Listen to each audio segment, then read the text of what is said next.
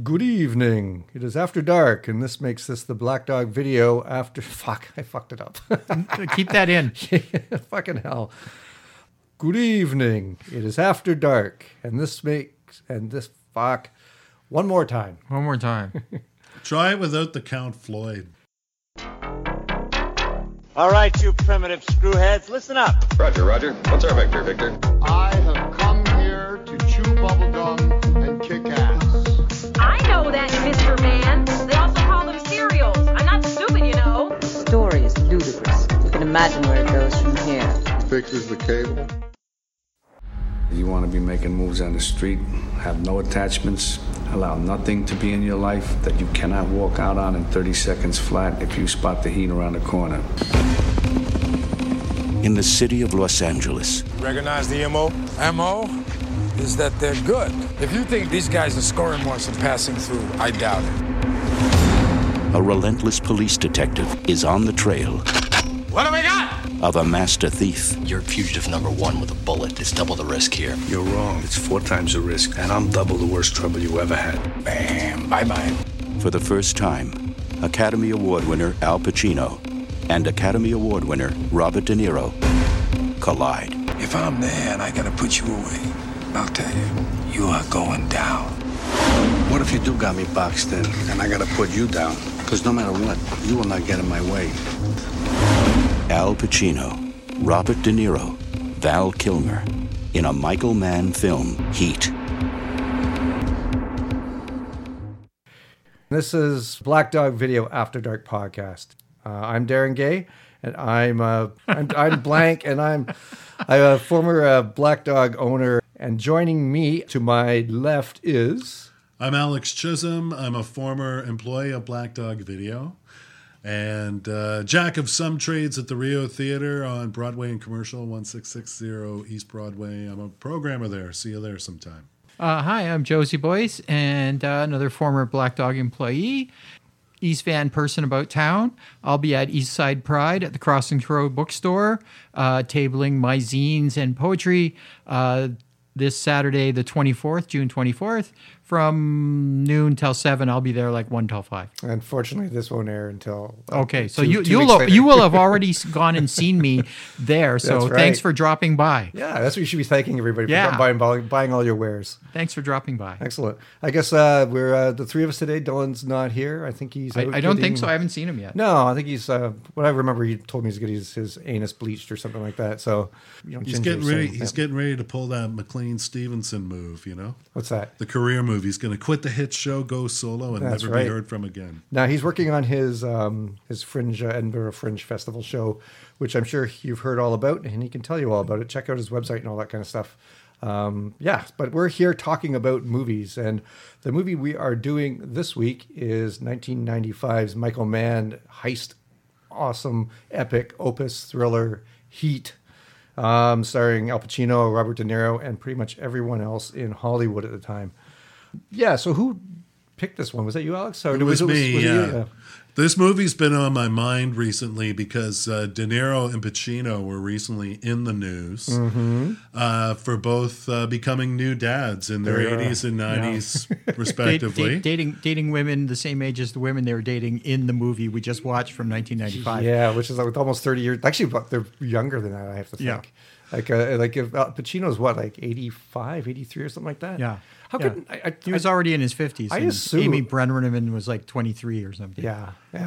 I just assume that someone that old can't have kids anymore. No, I think you can keep. I just think instead of like a ejaculate, just be like a puff of air and some dust or something coming out of his dick. So anyway, I guess not. Their names and the fact that they're new dads have been in the news a lot recently. The gossip news, which I always have one eye. You do. Just only one eye. You're always texting me in capital letters what's happening in Hollywood. So yeah, and there was a lot of speculation about them, like how did they end up dads? But I immediately jumped to mind, well, they were both in Heat.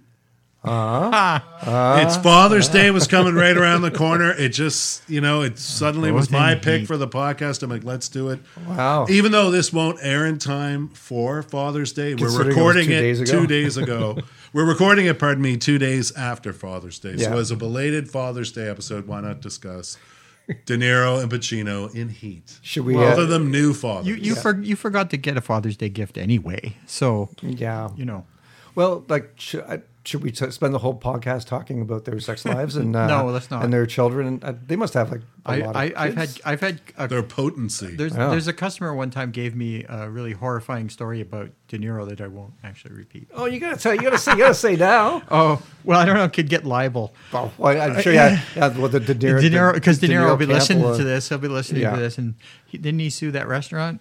Oh, right, De Niro. Yeah. Well, it was Here in Vancouver. the rumor was that he only dated like really young Like women. a This guy Leonardo was a DiCaprio kind of customer. guy. He used to come in, and he was one of those braggy middle-aged guys who would tell you all the cool people he knew and stuff he did. And apparently, he used to install hot tubs. And he was telling me about how he was in New York somewhere, and he installed Robert De Niro's hot tub. And he said that De Niro had a bevy of and this is like late 90s, early 2000s, had a bevy of under 25-year-old black girls. Oh. That was like a little harem or something. That's pretty specific. It is. And I said, I have no idea because actually I don't think other than what Alex was just telling me about De Niro becoming, I haven't heard too much about him and his, his love life or anything really, like myself anyway. I haven't heard much about that. He was married to one of his co-stars for years in the 70s and 80s, Diane Abbott. She's the female lead in, King of Comedy. Okay. She's the waitress he's pursuing. And they were married for a while? were married. She also plays the concession girl in Taxi Driver. Oh, there you go. Okay. But they were married for several years and have a daughter or whatever. But I'm not. But De Niro's he's not a biographer. tabloid. I just know of this because being a fan of King of Comedy and Taxi Driver and reading about him, you eventually found out. Oh yeah, they were actually married too and do have at least one child together now. An adult. Both those guys, they're not right. Spotlight and not you really. don't see them in the news. They just they do their jobs and then nobody seems not too much anyway that I know. About. They don't hit like the clubs and all that kind of stuff. And they do even back in the day, really. But I remember in the 90s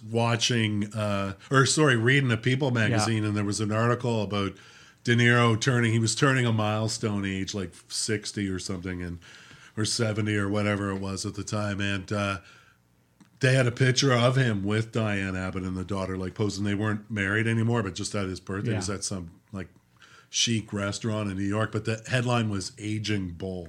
Yeah, was what they had for his. Is that what they have for dinner? Which leads to questions about the truth about ageism out there. How everyone uses it against one another, and I'm certainly not preparing. And like maybe you can't go as often as you used to when you're 80 or something, but if you're trying often enough, I guess you hit the lotto kind of thing. To keep shooting at that bullseye, you're going to hit it one of these times. I guess so. Right? Anyway, I don't know how that. But is to start the movie thing. I guess all I mean is like there's been a lot of jokes made, especially online recently, about the fact that De Niro and Pacino are dads now. But even like in the 90s when he was like a younger man and wasn't even like having a kid with a much younger partner at the time or anything, they were still making fun of his age in the media with stuff like Aging Bull, right? Like personally, I don't care. Yeah. Like, as long as two consenting adults, I don't care. Like if they're happy doing what they're doing. I think those. But if you make fun of my age, man, I'll just go off. You're younger than I am. Anyways, we should talk about the first movie. time that we saw it. The first time in the movie. Do you want to start with that, Josie? Me? Yeah, you. Okay. Well, my story I think is a little different than you guys. Well, we haven't heard ours yet. Well, I also know that you both own Blu-rays of this movie. Mm-hmm. I did not. Mm-hmm. I saw it when it came out, like everybody else. Did you see it in the theater? I did. Yeah. I saw it actually at the Paradise, which I could make a joke about. Not maybe I saw Dylan there, or he caught me smoking or something. Yep. And I know I saw it there because I saw it with a good friend of mine who I always went there with, and I remember us talking about it afterwards. And we both liked it. He liked it a lot more than I did. Mm-hmm. And I found it left me a little cold. And part of it was the 3 hours in the Paradise, perhaps. Those theater seats were like really brutal. They were brutal. Marquis de Sade design. But I went into it with high hopes. A Michael Mann film. I was a big Michael Mann film fan at the time, and especially for Manhunter. Probably that's my favorite. I'm trying to think what he had, because I know he'd done Thief and The Keep and Manhunter before. Last of the Mohicans as well. To Live and Die in L.A. No, that's Friedkin. Oh, Friedkin. Sorry. He's got another one. Isn't there one between The Keep and Manhunter? I can't remember. And never forget all Not the as big. production he had going too. Well, he Like, had Crime was so Story. busy. He did that TV Miami show. Vice. Yes, Miami Vice. Right. That was his Goes early without 80s saying, thing, right? but still he would have been he was so prolific at the time. He was still is. prolific. I'm certainly not. done, Yeah, but anyway, Anyways, it left me a little cold, and I never really rewatched it very often or anything. I may have watched the whole thing again, but I was finding when you were talking about we're going to do it again, I didn't really remember much about the movie, so I felt like, well, that's cool. I'm going in kind of like almost fresh. Yeah, that's a good way to go in. Yeah. Yep. What about you, Alex? I first saw it on VHS back in the day as like a new release, and maybe one other time after that. But the second time definitely wasn't like complete. It was like, oh yeah, like I had just recently seen it, so I watched like a chunk of it and then took off like I was dropping by to see a friend or something.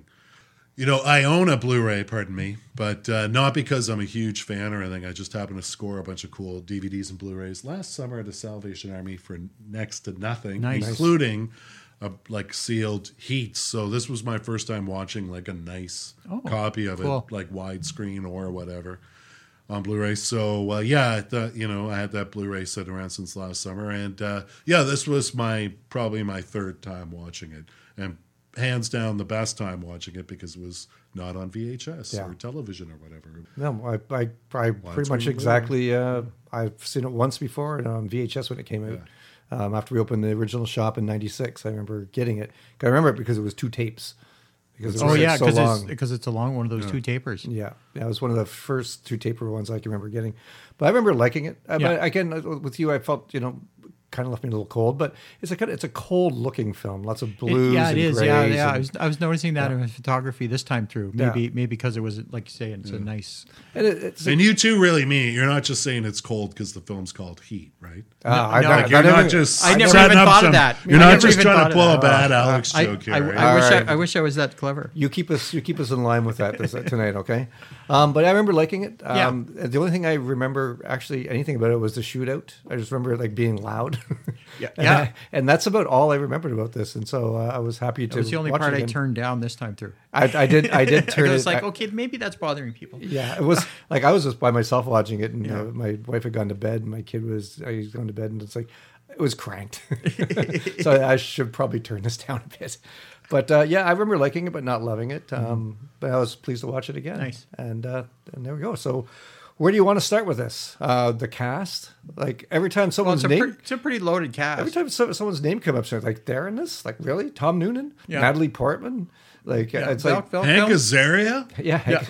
Val Kilmer was pretty big at that time. The artist formerly known as... He was doing the shitty Batman movie, I think the same year, actually. Yeah. And apparently his agent didn't want him to do it because he was too big a star to take a sort of a smaller role. But he really wanted to do it, and you could see he's into it. Yeah, and he wasn't getting paid the bucks that he was the Batman bucks. Sure. So he negotiated with Michael Mann just to put my face on the box with De Niro and Pacino, and I'll be happy with that. Nice. So he did that. Yeah. Yeah. He was a last minute replacement for Keanu Reeves, apparently. Yeah, Keanu Reeves, he turned it down because he was playing Hamlet in a Manitoba dinner theater. I know that. Manitoba. Yeah. I think that's pretty crazy. I read that today, and when I read it online, I was like, Keanu Reeves turns down Heat to play Hamlet in Manitoba. I remember my friends calling me and telling me they saw it. Yeah, because we weren't online back then, and like, oh yeah, I went and saw Keanu Reeves at play Hamlet. He was okay. Yeah, yeah. It would say it was a decent. Hamlet. He must have been doing okay by then to turn something like this down. Yeah, well, yeah, because did he already do Bill and Ted by then? Bill and Ted was like the 80s. Yeah, was 80s, and it was actually filmed way earlier than when it was released. Oh, it was. I didn't know that. It was held up in some kind of weird like studio trouble. That's why he looked so young in it. So, I felt like he looked younger in it than. I imagine this is probably pre-Speed as well, possibly around the same time. Is it around the same 95? time? Yeah. No, it's after Speed. It's a year after Speed. So he was a fairly Point Break and all that kind of stuff. Yeah. Point Break was early 90s. Yeah. So but he's not in that. Val Kilmer does the Keanu Reeves movie. Yeah. And I like John Voight in this. I don't. He was a good kind of slimy role for him. Yeah, Apparently his role is based on Eddie Bunker. Oh, he's based on Eddie Bunker. Yeah. Oh, Makes cool. sense. Yeah, because Eddie Bunker was a consultant on this movie as well. And That's right. yeah. It's got yeah, a small part in Reservoir Dogs. Yeah. And Reservoir. a film, Reservoir, a film that he wrote as well with Dustin Hoffman called Straight Time. Oh, right, Yeah. right. From Yeah, the that's 70s. good. That's a good Dustin film. Hoffman directed it, actually, which is odd. Yeah. Yeah, there you go. And Ted Levine, Buffalo Bill. That's Yep. right. It's funny because I thought you know the sleazy guy they end up hiring for the first job who goes and murders. I thought that was Ted Levine because he has that sort of squinty eyed, like gross kind of persona. But Ted Levine didn't want to do it because he didn't want to be typecast just after Sons of the Lambs. But that guy ended up doing Time later on in 2003 or something. Oh, that like same guy who was playing the real scumbag guy. Yeah. And they called him by his name in this movie in prison, the prison guards and he played like the rapist guy. Yeah, He was the serial killer. rapist. He was a serial killer rapist or whatever. It's weird that they had a serial killer in this movie. I thought. Yeah, there was a few subplots that I had not remembered. Yeah. I hardly remember any of this Speaking stuff. of serial killers, by the way, of course, Josie mentioned Manhunter. The actor who played the killer in Manhunter is in this film. Tom Noonan? Is that who it is? Yeah, he Tom has Noonan. small. Yeah, he has those very striking eyes, but Yeah. he has a beard in this film. It's a very small role, but Yeah. I was surprised Brian Cox didn't pop up. Actually, Maybe. everyone was else is doing in this. something else or something. James Caan would have made sense too. But whatever, we have the film as it is, cast as it is. And Tom Sizemore in one of his more low key roles, really. That's right. And Danny Trejo playing a guy named Trejo. Yeah, I thought I was hearing things when I heard that. Same here. But yeah, the movie opens like I think it's Al Pacino like really making out with somebody on a beach or something like that, and I was like, oh my god, it's so gross. And then of course you're just thinking about making babies, making more babies. It was so well, it was the one thing that we kind of were talking a little bit about before the podcast, and I just mentioned that I watched it on the gross old streaming thing, whatever, so I didn't have to walk over here and get the Blu-ray, right? Because I'm lazy. Well, it's kind of far too. Yeah, it's far, but the sound was so good. The sound design, right? Because you could really hear the sound design happening. It wasn't just like, oh, there's a really good soundtrack, which it was, but like just in all the incidental sounds, especially when they were like doing like the scene like in the cafe or in a busy spot, you could really hear all the individual bits all over, and with a bit of that surround sound going on. And I just have the power bar thing, the bit that you put in front of your TV, and it has decent sound, right? But it's not like really good. It doesn't get all the move surround sound. It doesn't move it around that much, but it moved this around really well. I'm like, that's a nice mix. Whoever got that ready for Crave did a good job and you could hear the dialogue when the music was loud. That's weird because I watched the Blu-ray and for the most part it sounded great. Yeah, like especially all the extraneous stuff. But I had issues with the dialogue. I had to keep turning it up like an uncomfortable level to turn it up to, and it's like, am I going to like ruin my amp turning? That's it up half to, the movies I watch. 65 or something like that. But the sound design is great and the music is great. Yeah. It's like all weird. It's not like your typical lush orchestral score because there's none of that. It's like apparently the guy that did it, he's at a orchestra of guitars doing weird stuff, and you don't really notice it very much, but it really adds to pretty much every scene. Different kind of tension, right? Yeah, and obviously Michael Mann, that looked great, great, and everybody was top notch. It was a little long for me, but I thought they could have maybe sort of dialed back on some of the relationship stuff, but it did add more to the depth of characters. Well, it was obviously going for that big epic kind of feel, right? Because you had a bit of what I saw he was doing was, I feel like this is kind of Michael Mann's De Palma film. Yeah. In that there's a lot of odes in it to like old gangster and noir stereotypes. Like every character in that movie is a noir stereotype, and only really Al Pacino is the one that goes really over the top with it. Yeah, because Pacino he's goes Al over Pacino. Well, and I don't want to ruin my mic when I do but you're screaming when you're Al Pacino. So I'm warning Greg now. And he goes the scene where they're in the bar and he's like, a woman's ass. She's got a great ass. Yeah. And I'm just like, I know. I did not expect that. like- I did not remember that from the other time I'd seen it. And Yeah. I was like, what the fuck? I remember when I watched it the first time, I remember enjoying it more because of Al Pacino's over-the-topness. Because he does like few of those yelly, crazy parts. but he doesn't do it all the way through, which No. is nice. Yeah. It's like it's almost Yeah. a nicer performance from him. Apparently he improvised that. Nobody knew he was going to say that. Oh wow! And, and so the reactions are good. Yeah, because it scared the hell out of Hank Azaria. You could see it on his face. Yeah. He looks terrified. You can see it on his face. It's Al Pacino's going to kill me. Yeah. Oh no. Well, apparently, his character, which did not mention in the movie, is supposed to be on cocaine all the time. Oh, so that's why he's sort of up and down and crazy and yelling. Okay, and it makes just sense. being Well, the bigger way than and life. also the way that he's walking into the room and stuff. Mm-hmm. It's like, oh yeah, he just came out of the bathroom. Yeah. You know. Yeah, exactly. Yeah, well, know. but he's such a big, like he's not a big guy. No, he's a little Like, guy. Yeah, but he's got such a big Yeah. personality.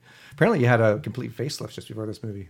I was reading on the. I was thinking he looked good yeah. for his age at the time, Yeah. which was like 50 Well, something. Yeah, because this is almost 30 years ago. Yeah, it's almost 30 years ago, and he And was he's already 80. he's in his 50s. He's in his 50s. Yeah, there you go. Yeah. Ah, there you go. What do you get any spaghetti western vibes from this movie? Some A yeah, lot from some of people the big shots. Yeah, yeah. Especially, and I thought that gunfight was worthy of a Leone movie or something, yeah. or because Yeah, it shootout really right like in the the town going square when from it was- thing to thing and shooting. Yeah. And all Like the people fleeing. The way you know, they it's just like the way old they West. yeah, exactly. Where the way they orchestrate it, definitely. Well, I'm watching it and I'm thinking, it's like, should the cops just be like randomly shooting at these guys, or Yeah. people are running everywhere? Everyone seems to keep running towards Al Pacino. Well, and when Al Pacino gets the shotgun, he takes out a lot of civilians. Yes, yeah. Sorry about that. But they keep it. It's like I hate. It drives me nuts. Like people are shooting. You don't just start running around like a maniac. You Yeah. either get down or get behind something. Yeah, well, when's the last time you ran away from crazy shooting during a I bank guess robbery? it would be last September and last June. No, Really? No, I'm making all this up. I've never been in any Who of that kind of knows? situation. Who knows how you're going to act? Well, I mean, of course, you want to be safe, but Of course, the you always- adrenaline's also telling you to get the hell out of there. You know, just Yes, of course. But Run, but just survive. running towards where the guys are shooting makes no sense to me. But you I know, guess, but there's just shooting everywhere, and there's guys everywhere. They're sure. They sure They is. definitely had a good budget for Yes. because they like all their chases and everything was like there was a lot of cranes because Yeah. there were no drones back then doing that. No, stuff. no drone. The helicopters, and helicopters cranes and big cranes and yeah, stuff. yeah, and they were like they're nothing shot on sound stages. It's all No. locations. In, Yeah, and in it's Los all it's all Angeles. like probably was it 35 or wasn't 70? I don't think. It was 35. 35 millimeter. Yeah. yeah. I don't think it was shot in 70 millimeter. It would have been nice if it was, especially that that big shootout in the downtown part. Yeah. which was pretty amazing. Did you, when you got this for Black Dog originally, was it like brand new on VHS? What I mean by that is, was Black Dog already in business when this was available, or did you get this when you? Well, it was released. I don't know exactly what month it was released. In '96, we opened in March of '96. Okay. So I'm going to think probably because it came out in December of '95. So I imagine it probably came out in the fall on home video. The reason I'm asking because it's such an acclaimed, such a beloved like cult film even now. I mean, which is weird to say about a film that was a huge hit. You know, it's a cult film, but it's maintained this cult. All I'm saying is all the years I worked at Black Dog since like 2005, it was always a top rental. So much so like we had a second copy, I think, of the Blu-ray and the DVD. Like it was one that was always renting, and if we had it for sale, it would be bought immediately. Yeah. All I'm wondering is, was it always a top renter like that? Like obviously it would have been a top renter when it was brand new, but did it always sustain? Well, it's such a long time ago, Yeah. But I think it probably was. It that definitely rented. I remember us having 2 tapes with Celluloid Drugstore So 4 in tapes. 2000. Yeah. In 2000, we had that on tapes, and we got it on DVD when it first came on DVD. I think. Right. Maybe that might not have been till Black Dog, but it rented a lot then too. I We've remember shown people it renting. a few times at the Rio, and one time it didn't really even have a lot of promotion Yeah. or whatever. It just kind of got stuck on last minute, but it drew a huge crowd. I'd love to see it on the big People, screen. yeah, it's really beloved. After watching this, I was like, Yeah, I've never seen it on the big screen. I watched like about an hour documentary on the making of it this afternoon, and it just made me want to watch it all over again Yeah. because there's so much in it. It's such a rich, wonderfully made film, and everybody's so good. Like people complain. I know some people complain about the scene with De Niro and Pacino, the one scene they basically have together. And well, they have. I always heard that over the years, and I always remembered. Oh yeah, I think they have a couple scenes, and they do have a really good scene at the end. Oh, yeah, of course. When they're dying and stuff. It's shorter, and but also technically the moment where they meet in the car. That's another scene when he first meets. But I guess the main scene, the conversation, main scene in the diner, which is. It's a little stagey for sure, but I thought it was fun. I liked it a lot. I thought it had a good intensity to it, and you have to have those guys. Yeah, you can't have them in the same movie and not have them have some kind of interaction. Yeah, because they're in the Godfather movies, but they weren't on the same timeline. Yeah, there were different timelines. Right? Yeah. And it was funny to see Henry Rollins show up. Yeah, I know, right? I was like, oh yeah, Henry Rollins is in that. He was like William Fichtner's bodyguard. But did you remember the other major kind of recording star acting cameo in there? Was it besides Henry Tone Rollins? Loc? Tone Loc, yeah. The Wild Thing himself. Well, it's funny because I was watching the credits at the end. It's like, Tone Loc is in this fucking thing. Yes, he is. And then Josie reminded me this afternoon that he was the brother of the guy, the guy that Al Pacino was shaking down. Yeah. Who he was. I like when he starts yelling at that guy too. Yeah, he really yelled at that guy. The kid's like, ah. Yeah, it's pretty awesome. But yeah, I like that. When I remember, I don't remember anything about the plot, and the plot's really interesting because the original heist with when the big tow truck slams into the money car, whatever the fuck is this thing's armored car. Because that kind of goes south. That sort of sets everything in motion. Yeah, because it sets off a few different storylines. Yeah. But there's a scene when William Fichtner's on the phone with De Niro, and Fincher's going to basically rip him off. Yeah. And De Niro's like totally threatening him, and then because he's gonna, there's a dead man on the other line, on the other end of the phone, and then the look on his face, it's amazing. Yeah. And then he basically spends the rest of his movie like in hiding, living in his office. Because I just at the point in the movie where I started wondering what happened to that guy, because I'm trying to keep track of the storylines, and then he reappears and he basically says to the camera and to whatever characters are, I've been living in this office for weeks, and I love that moment. It made me kind of chuckle. It was like he was. Well, he looks like so sweaty, and I'm sure it smells awful. Does it feel like he can leave the office, right? And they've been kind of shitting his pants. They've been just putting off dealing with him because they kind of forgot about him. Actually, they're busy. They got other shit to do. Yeah. But that all comes back into play. And it all comes back into yes, indeed. But and there's a scene with they're all out for dinner, and Tom Sizemore is telling a story, and he's so happy, and he's kissing his wife, loving his wife, and like, dude's gonna die. Yeah. Any criminal is that happy in a movie, that's it for him. I was surprised thinking back to realize that I didn't actually see this in the theater when it came out, which is kind of surprising because I was in film school at the time and I was really like, I got to see this, got to see that. But there were a few new films, and I know this isn't just it happens to everybody. Run of the mill new film or whatever. It was like a new Michael Mann at the time, and with the much heralded like De Niro Pacino thing. But yes, for some reason I didn't see it. I think it was a lot because like I had a lot of nighttime classes, and then my days off, lo and behold, I wanted to go out and party as a student, but somehow I skipped seeing this 3-hour epic, because I remember seeing like Casino, which was around the same time. I remember seeing like going out of my way to see those ones when they were brand new in theater, but for some reason I missed Heat. Yeah, I didn't see it. I definitely want to see it in the theater in the future. Well, hopefully play it again at the Rio, and so it's Father's Day next year. There we go.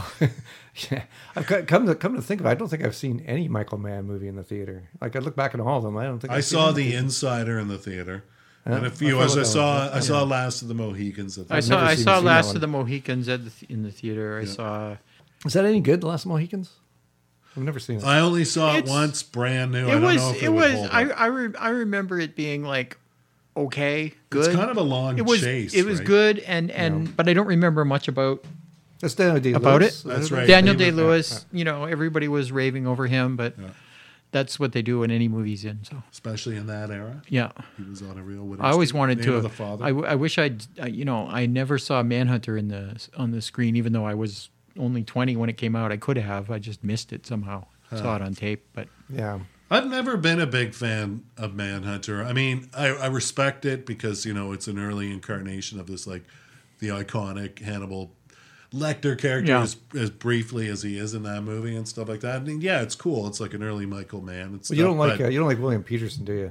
No, I'm Yeah. not a Oh, big there you William go, yeah. Peterson fan. I wasn't even going to say that. In fact, I forgot he was in Manhunter. I'm just mostly thinking about the guy with the striking eyes. Yeah. What was his name again? Tom Noonan? Tom Noonan. Exactly, right? Who plays like he's effective in it. It definitely has elements, but I've never been a huge fan overall. I find the music always makes me groan in Michael Mann It's a movies, and little it happened a cheesy. couple times with Heat too. Yeah. Yeah, there's a couple times where It's a little- it is It's a little on the nose or something. It is 30 years old, but I thought overall the music was I- really I- subtle and really I effective. liked it in Heat this time through anyway.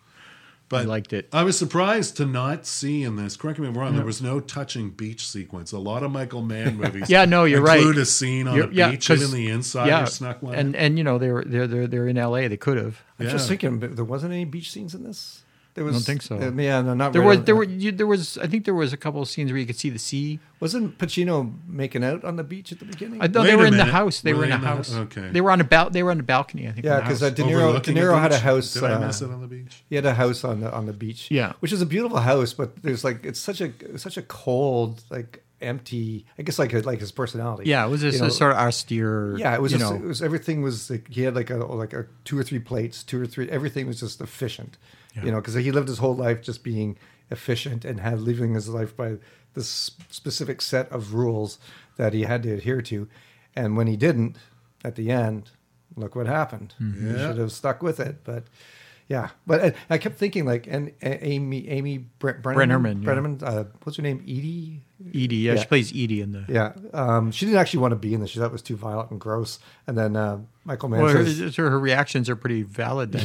"Yeah," but Michael Mann said, "Well, that's perfect because Yeah. that's you're the only like ray of hope in this whole movie for anybody."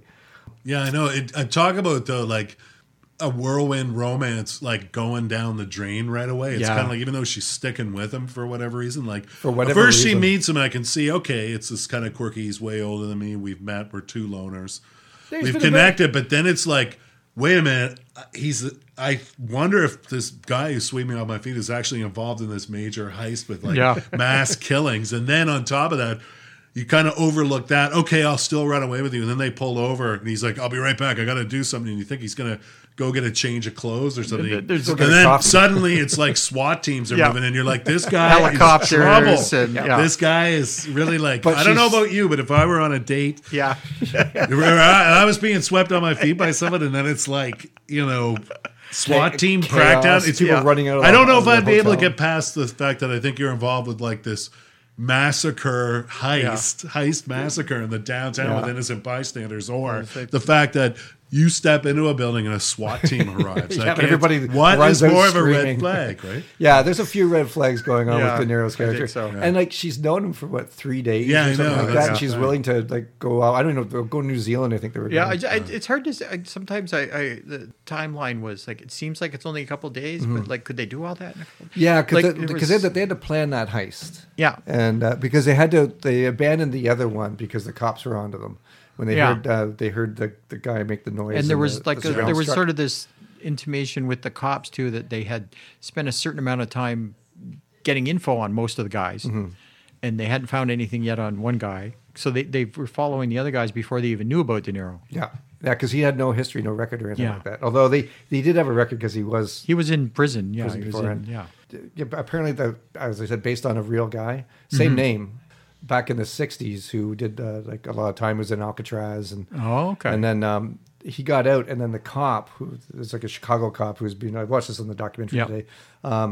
Al Pacino's character is based on him, and actually the same thing, sort of cat and mouse, kept an eye on him. They actually had the same thing when they the cops kind of knew where they were going, so they set up all the surveillance in this building.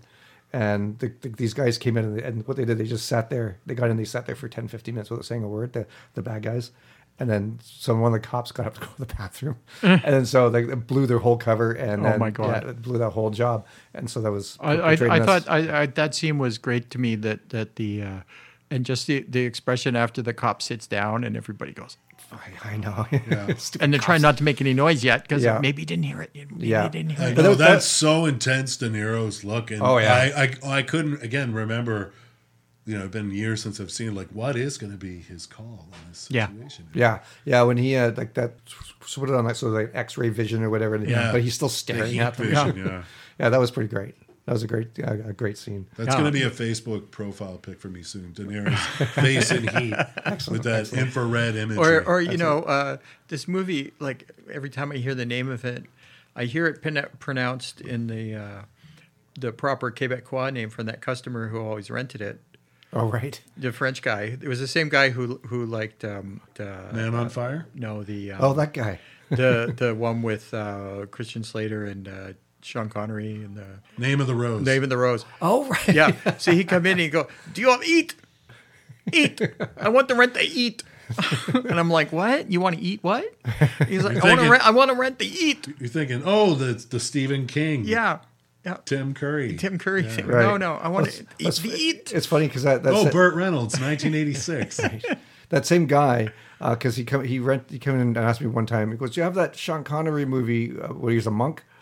And I was like, Name of the Rose? No, that's not it.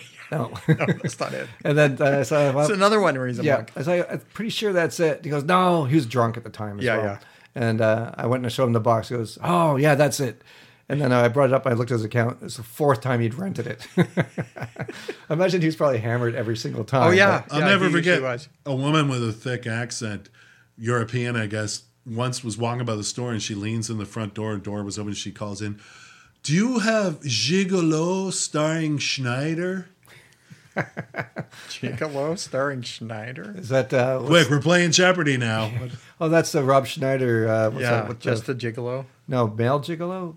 Deuce Bigelow, male Gigolo. Ding, ding, ding, ding. Right. Josie wins. Well, it was a team effort. Yeah. Never saw that piece of junk. There's a scene when they're driving on the highway. Pacino's trying to catch up. Oh yeah, because he's in a helicopter for some reason. Then he gets dropped off at a car, and then he has to catch up. There's a little bit of a 24 kind of action going on there. Yeah, I think. and it looked so. It was almost comical the way it's almost like what's that police squad-ish kind of fast driving. Yeah. But it was little things like that just make this movie a little more enjoyable. I think the little weird things. One of the interesting little side plots was the Dennis Haysbert as the ex-con who's becoming a fry cook or whatever. Yeah, he's got a shitty boss. And you're like, okay, that guy's going to join them and get killed sometime. And then you forget about him for a while. And then they bring him back and you go, oh, yeah, that guy. But they even gave him like a nice little depth character with his girlfriend. He had as much depth as Val Kilmer, really. Yeah. But I remember the first time when I watched it too, I wondered if he was going to be kind of like a ray of hope, like not go through with it. Like when De Niro... Yeah. You know what I mean? It could even be like he could turn it down and then somehow foil it or something. But of course, that's discarded immediately. You could have had that go that way. I felt there was enough background with the guy at that point that I thought maybe he. Well, it's because you're kind of rooting for him. You're rooting for him a little bit because he's got that awful boss and that shitty job. Yeah. And but as soon as you threw the guy through the dishes and stuff, that's you can't come back from that because he's gonna. At the very least, he's gonna end up back in prison because breaking his parole. Yeah. And that actor later was the president on 24 with Kiefer Sutherland. Dennis Haysbert. He was the first president. They had whenever I see him, he was the proto Barack Obama. Yeah, I always say that's the president every time I see that guy. Yeah. Hey, wait a minute. Was he in Far From Heaven with Julianne Moore? Never saw that. He may have been. Yeah. The Todd Haynes movie, which I've only ever seen once, but absolutely. I think that was him. Yeah. It's just been years. I haven't seen it since it was brand new. Me too. In the but theater, I think that's you're right. a wonderful movie. It is. Yeah. Yeah. There's a scene when wonderful at the bank heist when Tom Sizemore is running and he grabs the kid and uses the kid as a shield. Uses the kid as a shield. But fucking Pacino shoots him anyways. Yeah. Like no cop would ever do that. Yeah. Even if maybe if you're on ripped on cocaine. And then he's like, hugging the kid. It's going to be okay. The kid's traumatized for life. Like this guy who just shot this guy in the head. Yeah, his head now just blew up. He's got brains all over. Yeah. But I love heist movies, and this is for me is one of my favorite ones. Yeah. Like the everything about the bank heist and like you just know it's going to go south. Of course, it's no fun if it doesn't. Of course. By the way, Sizemore though he does have that moment where he's contemplating whether or not to join in, and De Niro's even like, "You've got a pretty good life now," and lists all the things he has and says, "I could see why you'd walk away," and he's like, I think he says like the juice is the action. Like I almost wish he didn't say that. I mean, it's corny and it doesn't harm the movie or whatever, but I would have rather like him coming to the kind of decision like with an expression or something, you know. Remember the Wild Bunch? Let's go. Yeah, which is a great line. It is a great line, of course. I mean, it's a line just like this one is about. But I would rather than explain like it's pretty obvious these guys. It's an adrenaline rush. Yeah, that's why. But I'm thinking like while I'm watching, it's like they should never have done that heist. The cops were watching them all the time. They knew something was up. And like real pros like that, take time between their jobs. Yeah, and they feel any heat, right? And they use that term constantly. Well, that's the thing. Just to remind you. Well, that was De Niro's mantra. Like you have to like walk away 30 seconds from anything if the heat's around the corner. I'm surprised Heat made the cut because I know both of you share that philosophy where if like when the cold's around the corner with a movie, you just get out of there in 30 seconds flat. So I'm surprised you survived all of Heat, leaving you so cold. I prefer the cold than the heat. But that's just me. Also, lest we forget, another weird subplot, like I could see why it's in there because it's trying to ground it, but it's so barely there, is the Natalie Portman troubled daughter. Yeah. I kind of forgot she was in it. Well, she disappears for like 2 hours. Until like sitting down now even. I forgot even while rewatching it. And then, comes back in a big way at like a hugely stressful time in the plot for everybody. Yeah. Then they got to deal with this. Yeah. And he has that nice comeback moment, over that with the wife. And then pager goes off and she's like, right. Yeah. Was this before Leon was made? Like or Beautiful Girls? Is this? It's after Leon. It's after. Yeah, she's a couple of years older, I think. It's after Leon and right before Beautiful Girls. Oh, okay, just before she's becoming same time fairly big star. Yeah. But yeah, I thought that was another little layer of interest. Yeah. Wasn't, but that was the other moment too. Is like the wife earlier in the film gives the explanation of what he is about. And I don't think you really need all that, but whatever, it still works. Yeah. It was a bit of corny exposition, but I can live with that.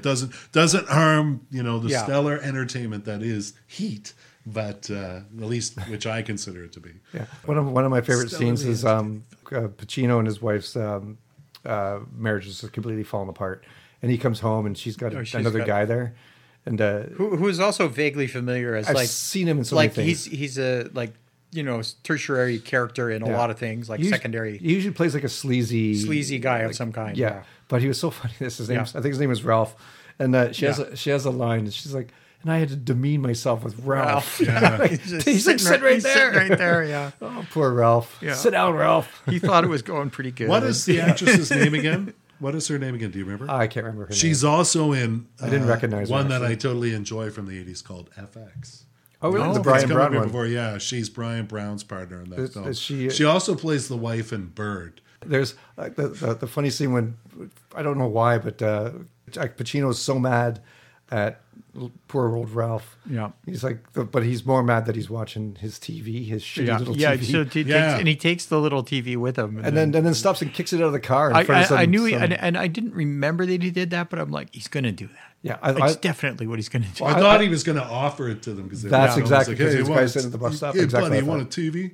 Yeah, but I just boots it out of the car and then drives away, which would be a pretty funny story for those guys. Yeah. Right. This coked up cop. Exactly.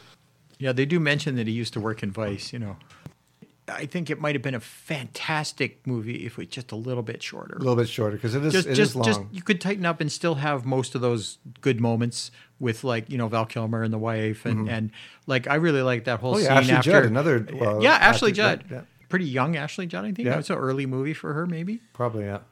But she does what she can with what she's given. Small roles. None of the women in this are really given very dynamic roles. They're all dependent on the men, and it's all about the dudes. It's a dude movie because it's a heist movie. Yeah. It's all like but I feel dudes. Like most of them, really actually really show up for what they got. Yeah. In it. That's something I appreciated watching this time through was like, I'm like, a lot of these movies, the characters like that don't get all the thing and don't get much, they don't need to do much, so they don't. It would have been nice if like one of the crew was a woman. Yeah. That would have been well, then you would have had a little bit more like you see Ronin had that aspect where you had one of them was a woman. Oh, right? I have to watch that again. Irish gal. I haven't seen that since I saw it in the theater. I've seen it once when it came out. I remember liking it, but I don't remember anything about it. I used to conflate the two of them a little bit. Yeah, well, it's car chases and De heists Niro's and in stuff. it. Yeah, there you go. Actually, that might be a good pairing. It was Frankenheimer. You done any other Frankenheimers? Has De Niro done any other Frankenheimers? No, have the podcast. We haven't done any Frankenheimers. Nope. He's got a few worthy. Yeah. You know which one I really like was The Train. I watched that when we got the DVD. Yeah, Manchurian Candidate is I haven't seen that in a long time. I haven't By seen the that way, in ages. I read an interview with Frankenheimer once. He started his career as an actor. He claims he turned down an offer to play James Bond. Was he British, Frankenheimer? I have no idea. I don't even know. Look, I think he was. I think he was actually. Yeah. Who knows? But they may have been willing to Americanize the character. Yeah, at the that's time, true. But maybe he was British. Oh yeah, but there's that's the suicide scene. Attempted suicide with Natalie Portman's character when Pacino brings her into the hospital and just starts barking at the doctors on what to do, telling them rampart. You know they're doctors. They probably know what to do. Give her some epinephrine. Yeah, Cephin IV. The end, after De Niro, he's got his fake ID. Yeah. He's, Annie Brennan's going with them, and he could just see when he's driving. He knows he shouldn't. It's a good without much dialogue scene where you just see it in his face and her face too. Because they're using the serial killer as bait to come in and nail him. Yeah, but because if he just stuck to his rules he lived his whole life by. Yeah, they could have gone to. Was it where they were going to go to New Zealand? New Zealand. They could still be there, but well. Well, that's another one of those tropes of the one last job, of course, kind of thing, and then we'll go off to do whatever. But of course, no, the last job. Yeah, and pretty lax security at that airport, I have to say. Finding a car, it's too late. Just running around, running through everywhere, running across the tarmac. And yeah, I don't think you'd see that nowadays. Well, we kind of blew through this. One fairly fast. What do I got here for anything that's of? Any other interesting trivias? Oh, there's a sequel coming out. What? Yeah, there's a sequel. It's I think it went into production last fall. With I'm preparing myself for a really corny punchline here. No, I was surprised actually because Michael Mann wrote a book. Yeah, it's a prequel and a sequel, so it takes place before and after the events of this film. Oh, so they're going to use the de-age stuff from leftover from The Irishman or something? Yeah, that's right. Irishman cutting floor stuff. But I don't know any details. Oh wow! But I was just reading about that today. I was surprised by that. I knew there was a book. Well, I only recently found out in the past few months. A friend was visiting from Toronto who's a big fan of this movie, and he brought up, it's really weird. I was watching City TV recently, and there was this TV movie on there, and it was word for word the same dialogue and scenarios as Heat. Yeah. So I looked into it, and this was produced first as a pilot for a potential series by Man in the 80s, and it aired as a TV movie when it wasn't picked up as a series. Yeah. And it's called L.A. Takedown. L.A. Takedown, that's right. Yeah. But the studio is balked at it. Whoever was producing it, because they didn't like the lead guy playing, I guess it was either the Pacino or the De Niro character. And Michael Mann refused to redo it because they wanted to redo the whole thing. And he said, nah. So it got canceled. But I never saw it. So one of those cases of the director remaking his own film, which happens occasionally. Yeah. It's always kind of usually like a European director making an American version, which is never as good. No. It just can't be as good. You can't recapture Sometimes that. of their own movie, too. Yeah. Oh, yeah. Like Haneke did Funny Games. Yeah. Even though that movie destroyed me, the English version. I've only seen the English language version of Funny Games, and the movie kicked my ass. I've only seen the German one. I've never seen the German one, but I was going to, and I just it's not top on my list right now after my experience. And that was like a decade ago when I saw. I don't like that Michael American Pitt guy, Funny so that's Games. why I never watched it. But and the thing is, I know it was basically the same thing, so I don't need to see it again. And the guy that did The Vanishing did an American. It was version. Oh yeah, piss he did. poor. Yeah. It was piss poor. Jeff Bridges is totally over the top as a killer, and it ends with a ridiculous shot where instead of the completely classic chilling, I won't spoil it, ending of the original Vanishing, this one ends spoil with this one though.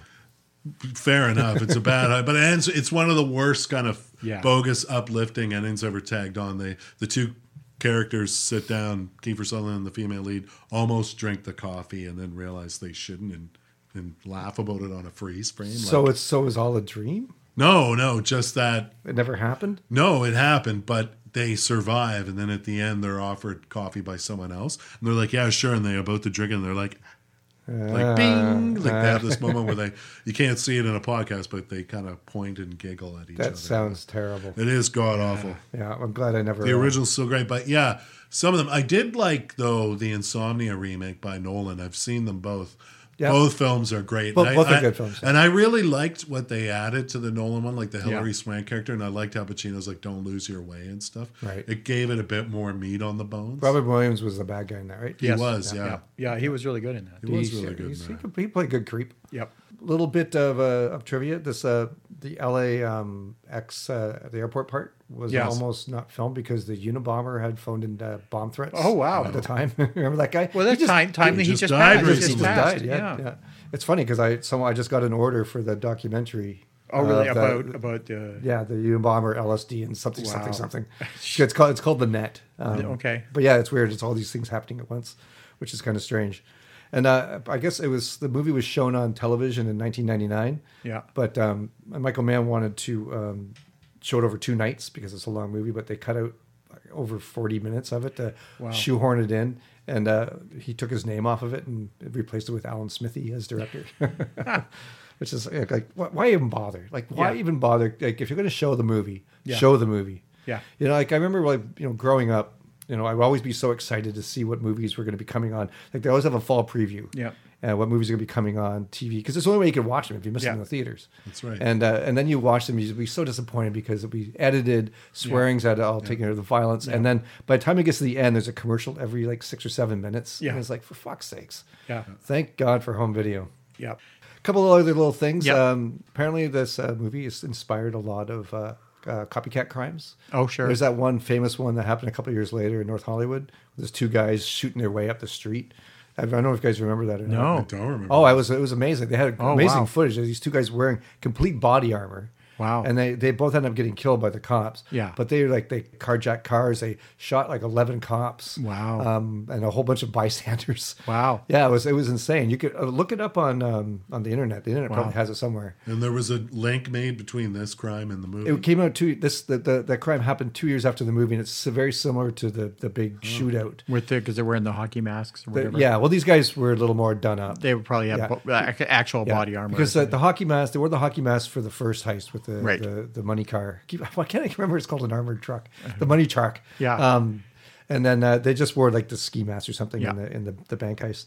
But it's also this movie's an inspiration for Grand Theft Auto. All the various LA set in Grand Theft Autos, and that sleazy serial killer guy. Yeah. Based on a real guy. That was like, I thought that might be like some real guy they wedged in there or something. I think his actual name too, Wangro or something like that. Yeah, it was a weird name, Wangro. Yeah. But he was an actual criminal in, I think, Chicago, and he was a snitch, and then he went missing.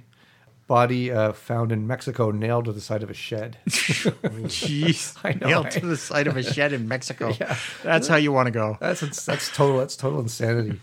Yeah, I think that's all I have for Your cat just attacked my foot, and I didn't know what it was. I think that's all I have for trivia and stuff like that. If you guys do you want anything else you want to talk about? No, not really. Yeah, just let's wrap it up. A quick one, I guess. It's a quick one. Dylan's not here to draw it out with his accents and his stories and stuff. Yeah, sorry. You can do a really good Al Pacino impression. Unlike mine. Yeah, which was just shouty. He does do good. Maybe he can interject some when he edits. He could throw in some ooh-ahs and stuff. Ooh-ah, yeah. So, Josie, you want to start? Oh wait, sorry, Greg has something to say over here. Yeah, sorry to interject, and you can edit this out. But both times I watched the film, there's a problem in it. I'd like to hear your opinion. Yeah, what's the problem? When Ashley Judd is taken by the police at the end of the film, and they make a deal, waiting for Val Kilmer to show up, and she does her little gesture like, "Yeah, you're blown." Yep. And all the cops are watching. They know what he looks like. So she goes, "Oh, it wasn't him." I found that very hard to... Do they know? The problematic thing is that he's the hero to me because he gets away. Yeah, he's the only one that does. That gets away. And I'm like, But you photographed him, like after the restaurant scene, for instance. Yeah, he has short hair now. And he's slightly beaten up. Well, it's like an opera. Like you put cover their eyes and they can't tell it's the same person. It's a bit much. Well, they don't actually get a good look at him from their point of view. I think from the room she's in, because they're on like a balcony. They're on a couple floors up. But then they say pull him over anyways. But I don't know if maybe the other cops don't. Well, when they pull him over, he has a fake ID. He has a fake ID that checks out because it's a really good fake ID. And I just could see it just being a comment. The cops just let him get away. I mean, they didn't deliberately. No, they didn't deliberately by choice. But it's just whatever the exhaustion of the investigation. Whatever, he slipped through the. And also, she said loophole. It's not him, and she'd already agreed to turn him over. I can see that being a bit of a stickling point. It worked for me. I didn't really think twice about it. It just barely kind of slipped by for me. I was like, I like that because he could never talk to her again. Like I said, he can't. Like maybe 10 years down the road, when she's not being like harassed by the police or surveillance or anything like that, because he's still a wanted criminal for bank robbery and murder. And his kids, like sort of coming out of the therapy a little bit. And what was it? Do you have another? No, that was it. That was it. Unless you want to talk about the weird malformation on his elbow, which they don't ever address. Who? Val Kilmer. He had a thing on his elbow? Yeah, he had a huge scar. It was like a tennis ball size. I didn't even notice that. I didn't notice that either. I'm the only one that ever brings this up. You should start your own podcast just to call it like Val Kilmer in Heat. I should have done the sound on this, and you should have sat in. Movie scars.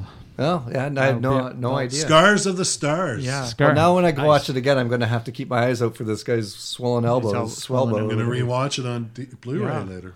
Well, thanks for contributing that. But yeah, do you want to do final thoughts and parents? Do you want to start there, Josie? Final thoughts are it held up, I think, a little better than I had, feared or remembered. Mm-hmm. Like I said, I had liked it back then, but I just really had not remembered much other than I think I'd rewatched that coffee scene, on YouTube or something. Right. People would link it on Facebook or something. I liked it a lot more than I thought I would, but it still leaves me a bit cold. It's not my favorite Michael Mann film. Well, it does have a really cold feel and look to it. And I do like how it ended better than I feared I would. They went for the multiple endings. And I think for a pairing, I think I'm going to actually, I would go with the other Heat starring Burt Reynolds from 1986. You could do that. or what's that one with Joe Piscopo? Dead Heat or something like that? Or Treat Williams. City Heat with Burt and Clint. Yeah. But I was actually just going to go for another De Niro film in Ronin. Which is another 90s action film. And I was like, you could kind of just vibe on those 90s action films. Sorry, I gave that spoiler earlier when I mentioned that'd be a good pairing. Sorry about that. No, it's definitely, when you mentioned Heat, I think I flashed to a scene from Ronin in my head. And I'm like, no, it's the one with Al Pacino in. Yeah. Right? I'd like to watch that again. I haven't seen it. I haven't seen that also. And watching this made me want to watch it again. Yeah. What about you, Alex? What are you thinking? What's your Heat left you two cold, but I had a warmer reception to Heat. Yeah. It's not an all-time fave or anything like that, but I can see why it is some people's all-time faves. It definitely has its flaws and stuff, but I can see why. Like, this just reaffirmed me why it is so popular after all these years. It does deliver in all the necessary departments and things like that, and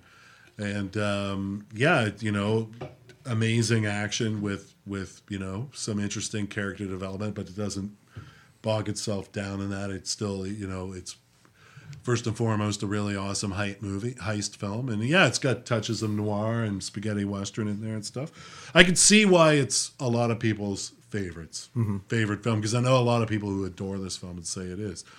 But I just think it's a really solid 90s actioner, and I guess a reliable classic of that era. I'm not going around saying classic film, but it has become of that era, like a classic crime film that influences people, for the good who want to make movies and whatnot, and who have good taste and stuff, and the bad ones who try to actually copycat. Of course, no, I'm not condoning the copycat crime segment of Heat admirers. That sounds like you are. But no. I could just see how, though, so many people really, really love this film. And again, why Michael Mann is such a, an acclaimed director, because he can really deliver the goods when he wants to. I personally would pair this up with one I just watched recently, Spike Lee's Inside Man. Oh, there you go. Another really awesome first-rate heist film with some... Wasn't that good? Unexpected chase. And you know what I loved most? Everyone's going on about, because I know it's because Pacino and De Niro, they have that scene together where they're talking and, it just cuts back and forth between the two of them talking in the diner and whatnot. But there is a scene with two of the greatest actors ever in Inside Man where Denzel Washington and Jodie Foster confront each other in a long take. Like that kind of moves across the room and stuff, and then frames them in a doorway talking about the predicament they have at hand, like each of their own interest in this particular case. And it's a battle of the wits. It's a long take, never cuts away, and it is as riveting as the scene, say, with like De Niro or Pacino in there. I mean, obviously, the De Niro and Pacino had a different angle too, because it's like two of the greatest New York method actors. They were rivals back in the day, and peers and things like that. Like, it's really an interesting. But for two stars, if you really want to see an amazing scene with two iconic stars acting in it and holding their own completely against one another in their scene, there is this conversation that takes place between Jodie Foster. It's funny because Inside Man. It's a totally awesome thriller. Inside Man was my pick. Really, my pairing with Quick Change. Oh, that actually, now that I think about it, I remember that. For me, though, I think it would be Inside Man. The ultimate double bill, of course, would be with Christopher Plummer and The Silent Partner. Still my favorite heist movie. But since we're talking about Heat, I would just rope in, Inside Man. I'd like to see Inside Man again too. I really enjoyed that one. After we did Quick Change, and that was my pairing, I watched it again the next week, and it's great. It was even better than I remember it being. No, it is better. Yeah, and Spike Lee, I mean, don't get me wrong, I'm all for the directors with their personal vision and stuff, but this is a bit more of like, it was like, fuck it, I'm going to do something slightly more commercial with meat on the bones. Like, first and foremost, a thriller. But I would like to see him do more stuff like that. Solid Hollywood movie. Yeah, it's a totally Hollywood production. There's Spike Lee things in it. Yeah. You know that scene he always has where like someone's walking, but they're not. They're like on a dolly or something. But they kind of look like they're walking. There's a great scene with Denzel in it when he's like, all of a sudden he's really mad. And he's walking up the street. And I always like that. It's because it's weird because it's not real, but it has some. It's just really interesting looking. But Inside Man's great. You should ask me what I thought. Yeah. How about you, Darren? What do you think? Thanks for asking. You were cold, right? Yeah, actually. I was just the first time I watched it, I liked it. I didn't like the ending with the running around through the airport stuff. Yeah. I just thought that was just, I don't know, because after everything you'd seen already, it was just maybe a bit of a letdown ending. Watching this time around, I loved it from beginning to end. It's like an epic classic, one of my favorite heist movies now. And I've been on a heist jag lately. I've been watching a bunch of them. And this is one of my favorite ones. It's too long. Yeah. There's some stuff that I could have used some trimming, like some of the dull relationship stuff, which like I didn't think Al Pacino and I can't remember the woman who played his wife. All those scenes were kind of flat and kind of uninteresting to me. Despite they had really sexy scenes, they also didn't have the same sort of dorky chemistry that De Niro and Brenneman had. Yeah, they had like a sort of actually like meet cute kind of energy. Yeah. Whereas these two were just like a couple where one of them's really high all the time on coke and the other one's just, I never get to see you. Well, I guess that's the whole gist because he's on his third marriage. And they just didn't. But they also didn't. You didn't get a lot of that chemistry. No, and I don't think I want to see the word "sexy" and Al Pacino in the same sentence. You know, like I don't know. He always wanted to do that. You know, he did that with Helen Burke and Sea of Love. Yeah, Cruising. And I love Sea of Love. I saw that once in the theater and it came out and I really liked it. Again, like to watch that. I've seen that a bunch of times. I really like that movie. Yeah. That's a favorite of my sister. One of my sisters loves that movie. But never seen it. Oh, you should check it out. You should check it out. I've always heard it's good. I know it was like his so-called comeback. Like if only there was a video store down the street that we could go get a copy. We had it. We had it too. I'm sure RJ has it over at Video Cat. Yes. But like that battle in the streets is so epic. Just the way it sounds. The gunshots ricocheting off the buildings. It's like such a deep, like unsettling, intense sound. And those shots, like they hang in the air for seconds after. Apparently they were like tossing off between 800 and 1,000 rounds sounds like per it. Yeah, scene, like yeah. per take they were doing. I'm glad that went into the direction of how many bullets they've had, because when you're like, they were tossing off, and I thought, Darren, don't go there. Yeah, we've already talked about the 83-year-old Al Pacino's dusty erection. Okay, but you're talking about just firing rounds. That's fine. Okay. Oh yeah. Speaking, one thing I forgot that I wanted to mention was when I was talking about the dorky chemistry with Amy Brenneman and De Niro. It's a scene where she's like, doing the like, oh, where are you from? Was that in the restaurant? It was actually later, and they're like getting to know each other. Right? They're back in his place. They're back at his place, right. and he's like, oh yeah, I'm from the Bay Area, like with his New York accent. Sure you are. And I'm like, why could they not just say he's from Queens or something, like or wherever he's because from? he's always has his guard up. He's not. I guess, but that would have been a red flag for me right there. It's like the guy who sounds like Robert De Niro. He's full of red flags. Everything about him is a red flag. What does he have like sticking out of his hat? Like everything about him.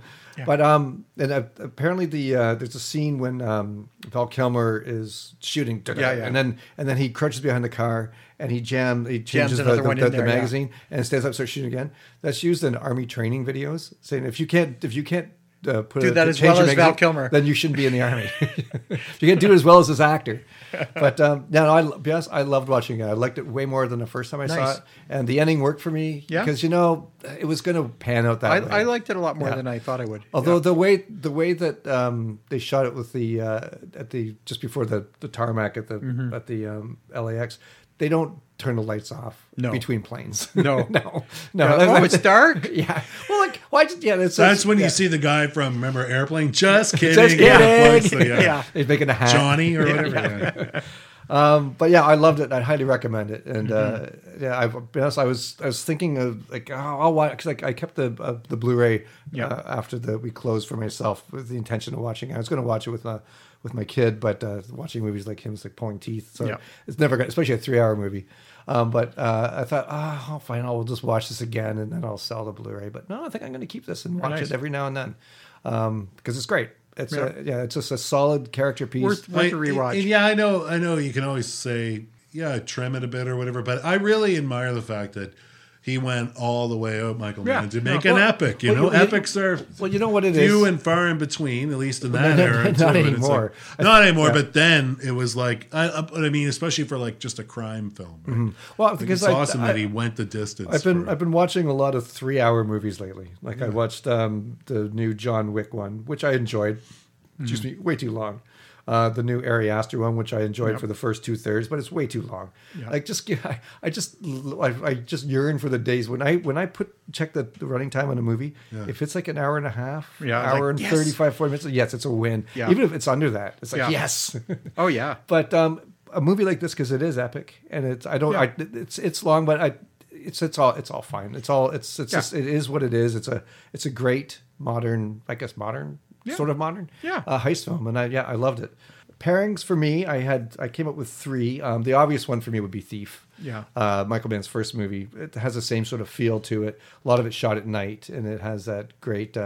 Tangerine Dream didn't do the score in this one, but it has sort of a similar feel with the sound design and the score. Well, and stuff they like have that instead of doing the like always nighttime in LA or always daytime in LA, they switch it up. Mm-hmm. Right. I just always found Michael Mann's a bit prone, like the soundtracks to like, they're almost like musical like riffs or rips or whatever. It's kind of like a wet fart, like he always kind of sneak those in the background. Mm-hmm. Yeah, I find that with both Thief and Heat. Don't get me wrong, they work, but there were moments in the soundtrack where it was a bit too. Well, it's a little dated. It's 30 years old. Yeah. So, but for a movie that's that old, which isn't that old, I think it still holds up wonderfully.